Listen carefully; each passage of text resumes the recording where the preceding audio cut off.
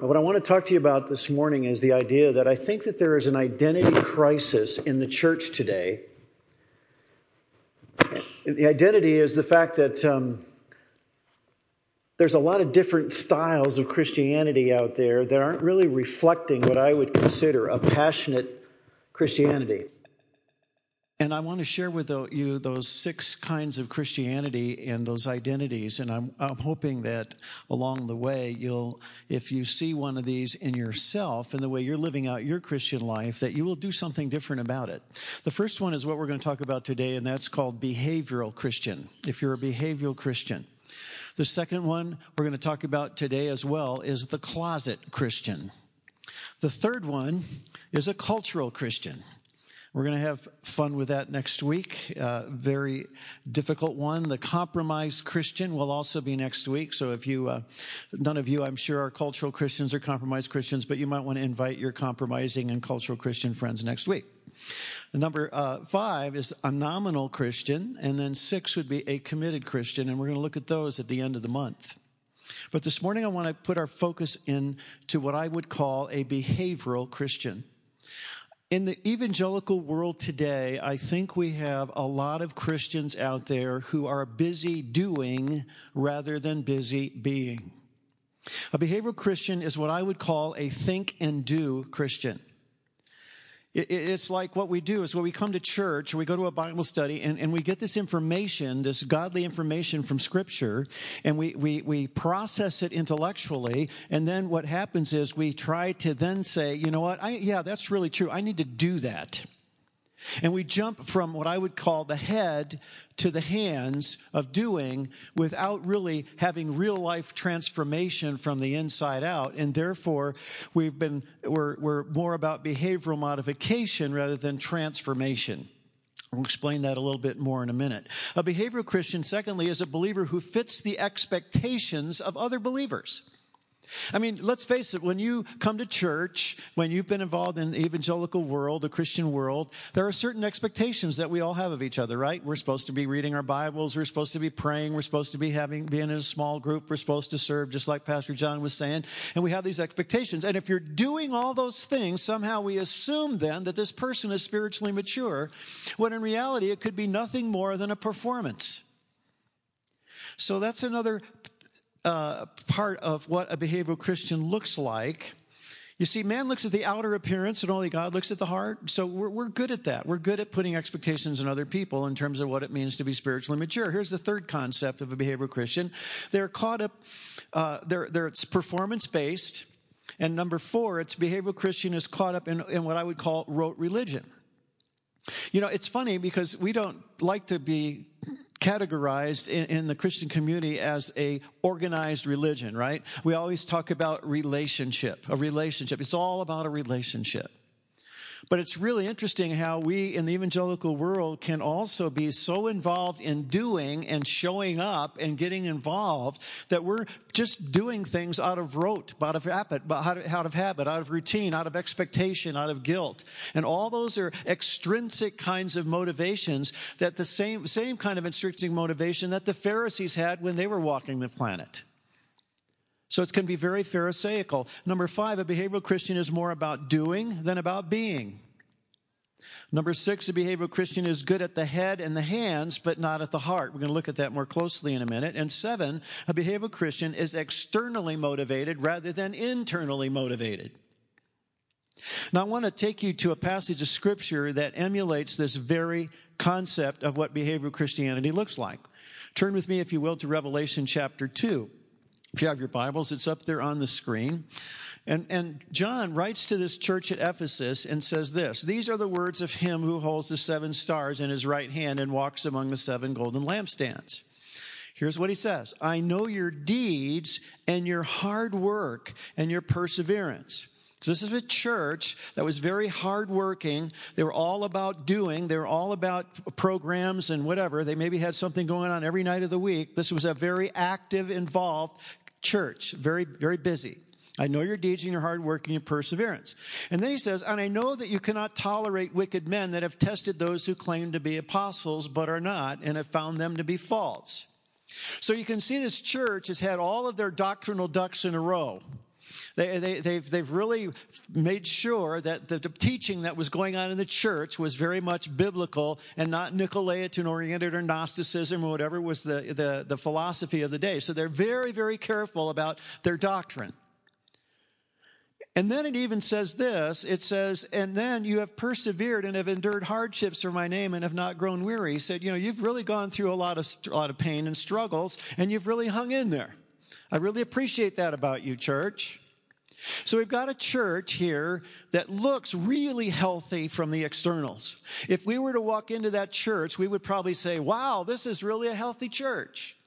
But look what it says in verse 4. Yet I hold this against you. You have forsaken your first love. You've lost your agape for God. Your passion is missing. There's something missing here. Your heart is the piece that's missing. You're very good at your head and you're very good with your hands, but you're really bad at your heart. And I feel like the Christian community today, because of behavioral Christianity, there's a lot of Christians who have a serious heart problem. Now let's take a look up here at this next slide here. What's fascinating to me is what happens with behavioral Christianity. On the left side, you'll notice that we're really good at knowing the Bible in the evangelical world, in the Christian world. We're proud of the fact that we believe in the inerrancy of Scripture, and so knowledge is very important to us. The data, the facts, the principles, the concepts. But that can all be very linear and very horizontal. In fact, there's a lot of Christians that think the more they know, the more mature they are. That's baloney, right? All that can do is puff you up, according to what Corinthians tells us. So knowledge is a good thing. We need to have the headpiece. But what we have a tendency to do in Western civilization and in our culture is to jump from our head right over to our hands. We want to be obedient. We want to be accountable. And we start performing and we behave a certain way. And that can be very linear. What I mean is that all can be driven by human expectations and guilt and accountability. So there's a missing link. If you go to the next slide, you'll see that the missing link is the heart piece. Can we go to the next slide, Stan? Yeah. And there's a centerpiece here, which I call the heart. Now, I want you to go to another particular passage of Scripture to explain what I mean here in Ephesians chapter 3. And this is fascinating because we just read about the church at Ephesus that lost its first love, right? But you remember Paul prayed a prayer specifically for the church at Ephesus back in Ephesians 3? And what did he pray? Here's what he says. Verse 14. For this reason, he says, I kneel before the Father, from whom his whole family in heaven and on earth derives its name. I pray that you, out of his glorious riches, that he may be strengthened in you with power through his Spirit in your what? In your inner being. So that Christ may dwell in your hearts through faith, and I pray that you, being rooted and established in love, may have power together with all the saints to grasp. Now, that word to grasp is an interesting word. We'll get to that in a second. How wide, how long, how high, and deep is the love of Christ, and to know this love that surpasses knowledge, surpasses the head, that you may be filled to the measure of the fullness of God. So he's saying the missing piece in real transformation of people's lives is the heart piece. It's the centerpiece of what God wants to do in each one of our lives. And he says, I want you to grasp this. I want you to understand this concept. And that word to grasp or that concept in the middle means to understand or to come together. He says, I want you to have aha moments. I want you to have a time in your life where you and God communicate with one another, and this ownership and conviction and this internalization of the truth becomes a part of who you are. And when it becomes a part of who you are, now you can obey out of an internal motivation rather than an external motivation. Does that make sense, folks? You see, the problem is that we eliminate the heart piece because we're so horizontally driven, we're so linear, and we're so microwave in the Christian community that we just want to be think and do people. But the heart piece is such a missing piece that we need to look at it more closely, and I want to do that for just a moment. So look at this next slide. A number of years ago, I had a heart attack, and when I started thinking about the heart, I realized that there is a real heart condition in the church today. And when I looked at the physical heart, I realized that there are obviously 4 basic components or 4 basic chambers of the heart. And I started to think through that, and I thought, I wonder if there's, when we think about real transformation and getting our passion back, if maybe there is 4 components that might be a part of this thing called transformation or getting our passion back. And as I studied this, I realized that maybe there's these four chambers. And so the first one up in the left-hand corner is what I would call honesty. You see, in order for us to really begin to see a real transformation in our lives, we need to be honest with God and honest with ourselves. In Psalm chapter 26, verses 2 and 3, David writes this. He says, "Test me, O Lord, and try me. Examine my heart and my mind, for your love is ever before me, and I walk continually in your truth."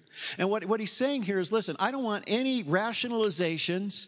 I don't want any denial, because when the truth comes my way, I got to be honest with God and honest with myself. And we got to start there.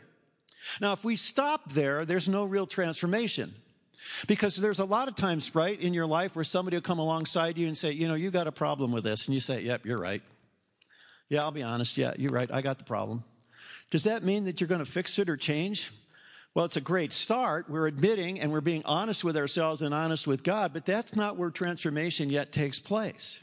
So the second component to this whole idea of what I consider real transformation is found in Isaiah 66, where it talks about humility. He says, "This is the one I esteem, who is humble and contrite in spirit and trembles at my word." In other words, I can be honest, but until I really humble myself and be broken and bring my life under surrender to God's authority and God's voice and what he's telling me, I'm really not going to change.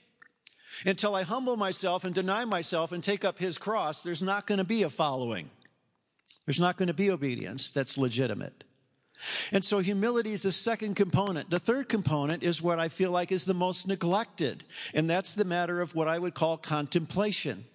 Joshua writes, "Don't let the book of the law depart from your mouth." Hey, that's head, right? And then he says, "But I want you to meditate on it day and night." That's contemplation. And then he says, that's the heart piece, so that you will be careful what? To do all that is written. See the head, hands, and heart there? And real life transformation doesn't take place until all three of those are in place in our lives. And the problem is contemplation is the one piece that we really miss. Why? Because it takes time. Contemplation, if I had to define it, would be this: slowing down long enough to hear what God has to say. That's not a good definition for a lot of us in the way we live our culture, right? We're so stinking busy every day that we don't have time to slow down to hear what God has to say.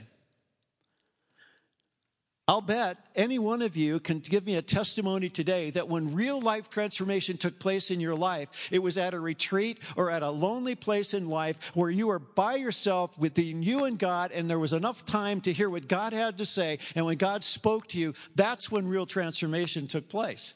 Because that was a time where you and God had a come to Jesus moment, and he touched your heart and he changed your life, and it was a difference, and it came from the inside out, not from the outside in. But contemplation is a missing piece in our culture, because we don't take the time to really sit down and not only speak to the Lord, but to listen to see what he has to say. You look at all the Old Testament prophets and saints, and you look at a lot of the New Testament folks that we read about, and every one of them, when there was a transformation that took place, it was alone on a road, it was in a desert, it was in a cave, it was on a mountaintop. It was a time and a place where God spoke to them specifically for them at that time and that place, and that's when God changed their life. But we want to just take little tidbits. We want to take little sound bites. And we just want to go on our merry way. And so we get so busy doing, we forget about being. Well, then the fourth component is intentionality. You see, what happens is we're honest and we're humble, and then we try to be intentional, but we don't let it percolate in our hearts, and we don't really own it, and there's no real conviction. And so we try to do it, but we continually fail, and so there's no real life change. So the fourth component is intentionality. But now, why are we doing it? Why are we intentional? Not because we're trying to prove anything, not because we're trying to perform. It's because God has convicted me, and from the inside out now I'm motivated and passionate about why God's done it in my life. So these four components need to be necessary, I believe, in order for us to get our passion back. When we neglect our hearts, we're neglecting the very core of our being, where God wants to do his best work. And so what's happened to a lot of us is we've gotten caught up in just doing and doing and doing and doing and reward it, and we expect it in the church, but are we really being? That's a behavioral Christian. Does that ring a bell with anybody this morning? I won't get too many hearty amens, but it's the truth, isn't it? Now let's just shift gears here for a minute this morning and shift over to the other kind of Christian that I want to talk about. And it's a completely big gear shift, so hang in there with me. But if you have your Bibles again, turn over to Luke chapter 23. Luke chapter 23. If you don't feel like you're a behavioral Christian, maybe you are a closet Christian, and we'll try to define that in just a minute. But it's a real fascinating little tidbit story about a guy named Joseph, Joseph of Arimathea. Now, you remember contextually, Joseph of Arimathea was the guy who gave his grave so that Jesus could be buried in a proper tomb. And so we're going to read about Joseph here in a second. It says in verse 50 of chapter 23 this: Now there was a man named Joseph, a member of the council, a good and upright man, who had not consented to their decision in action. So we see here that Joseph was very uncomfortable being a part of this Pharisaical movement, the proconsul, who was out to conspire against Jesus to get him crucified. And we see here Joseph sort of kind of being in the background and not really totally agreeing with what these Pharisees are deciding. And yet there apparently wasn't enough of a pushback from his perspective. So he was kind of in this closet of Christianity, if you understand.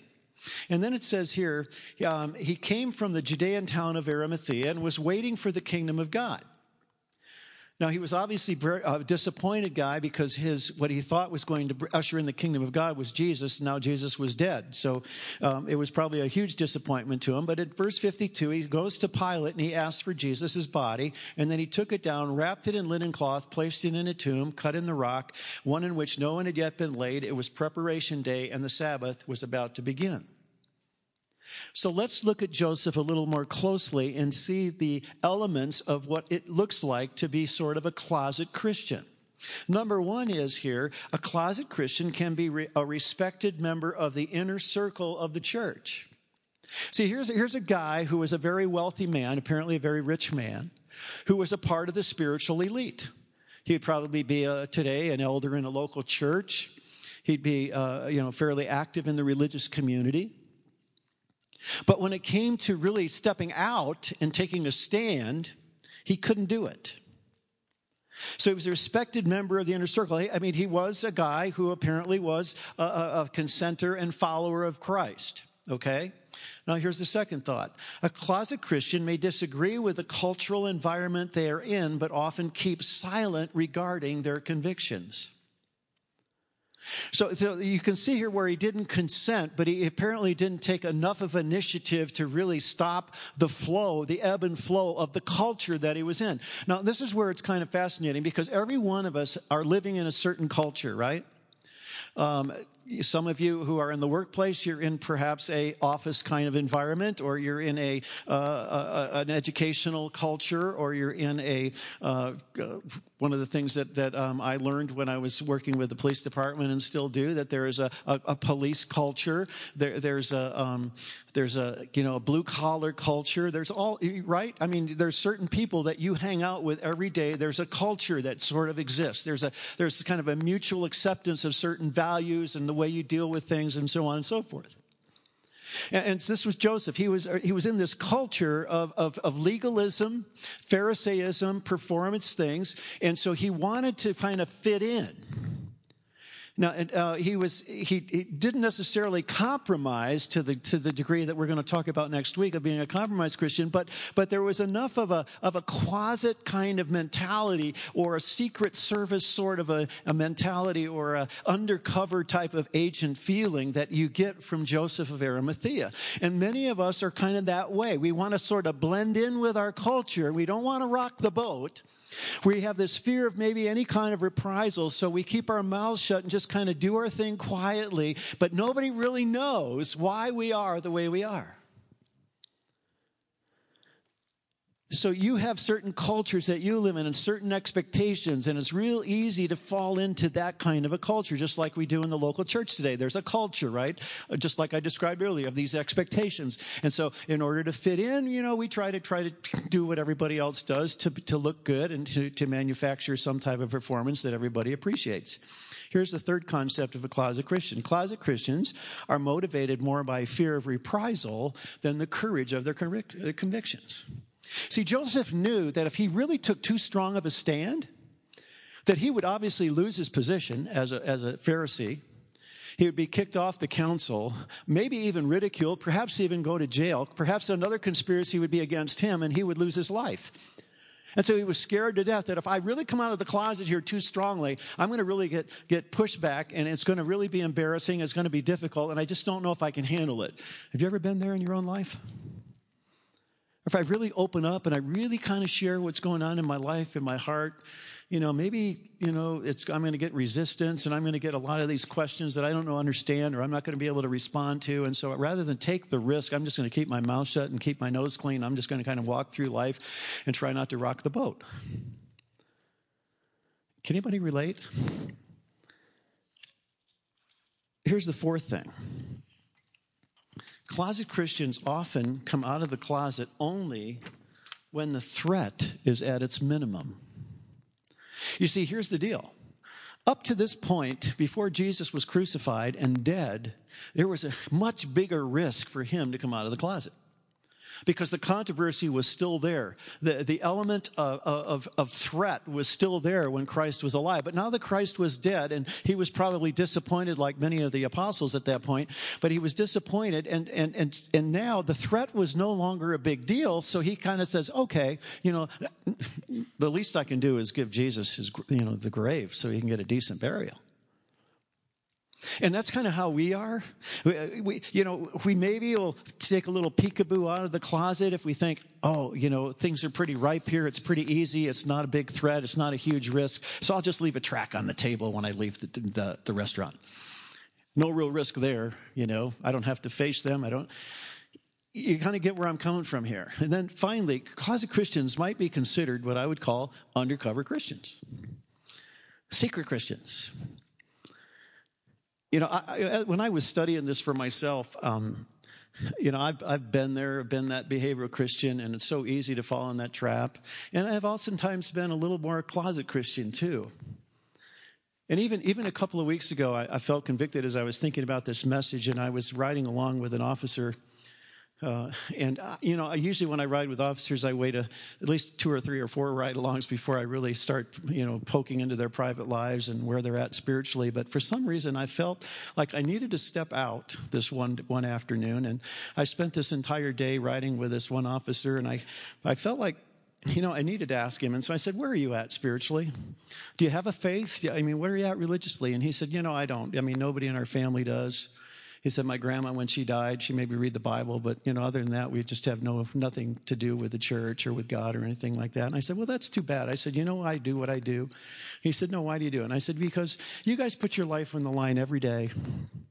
And I want to make sure that if there is an eternity, that you're going to be in the right place if you were to die in the line of duty.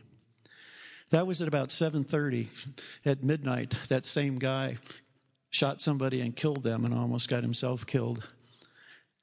And I had a chance to share with him the next day, even in the hospital. And it was really a powerful moment for me to remember, I got to get out of the closet more often. I got to take those risks. That was a divine appointment.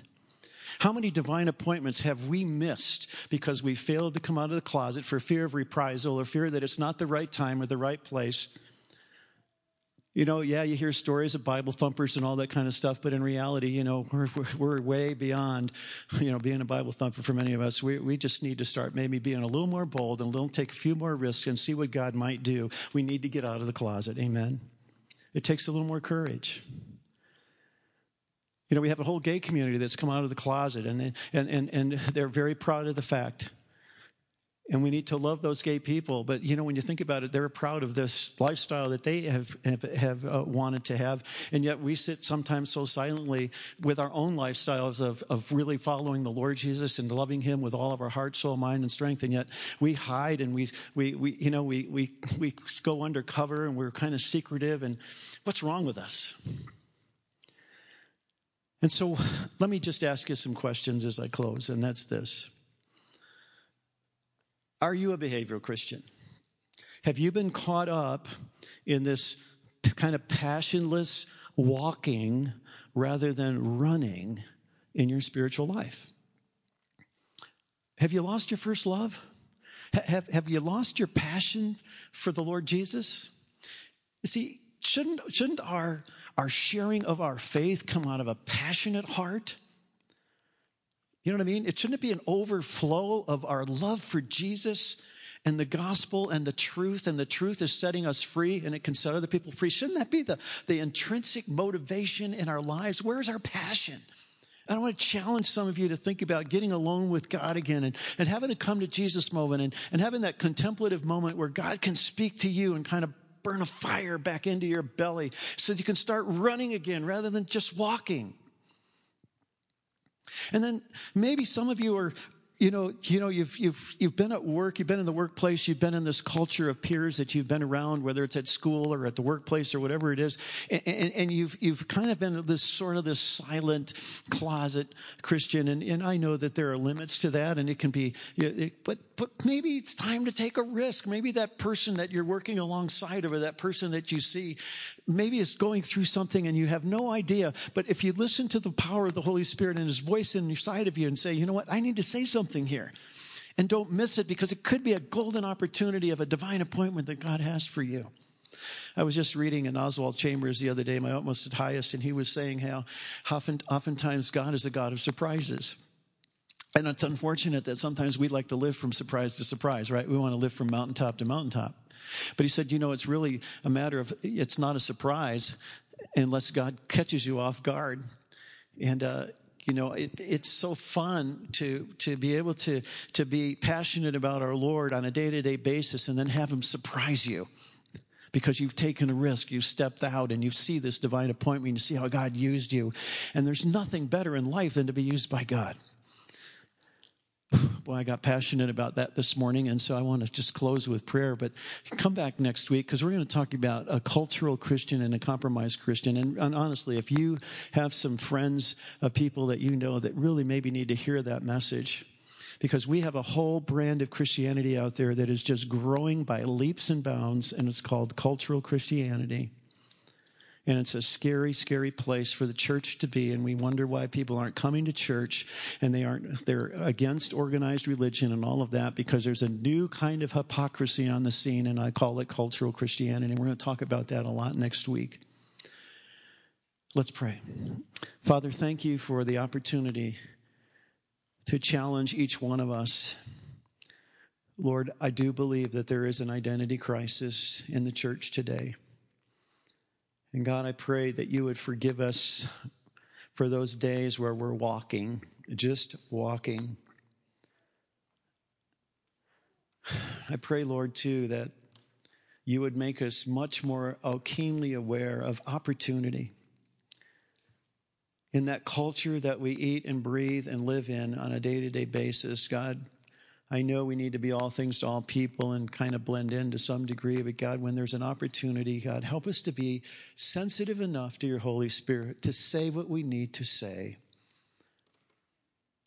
So God, I pray that as we sung a little bit earlier, that we would stand amazed with arms wide open to be available for you, to be passionate about you once again. In Jesus' name I pray. Amen. Thank you for listening to the audio from Cornerstone Church in Prescott, Arizona. For more information, visit us online at www.prescottcornerstone.com.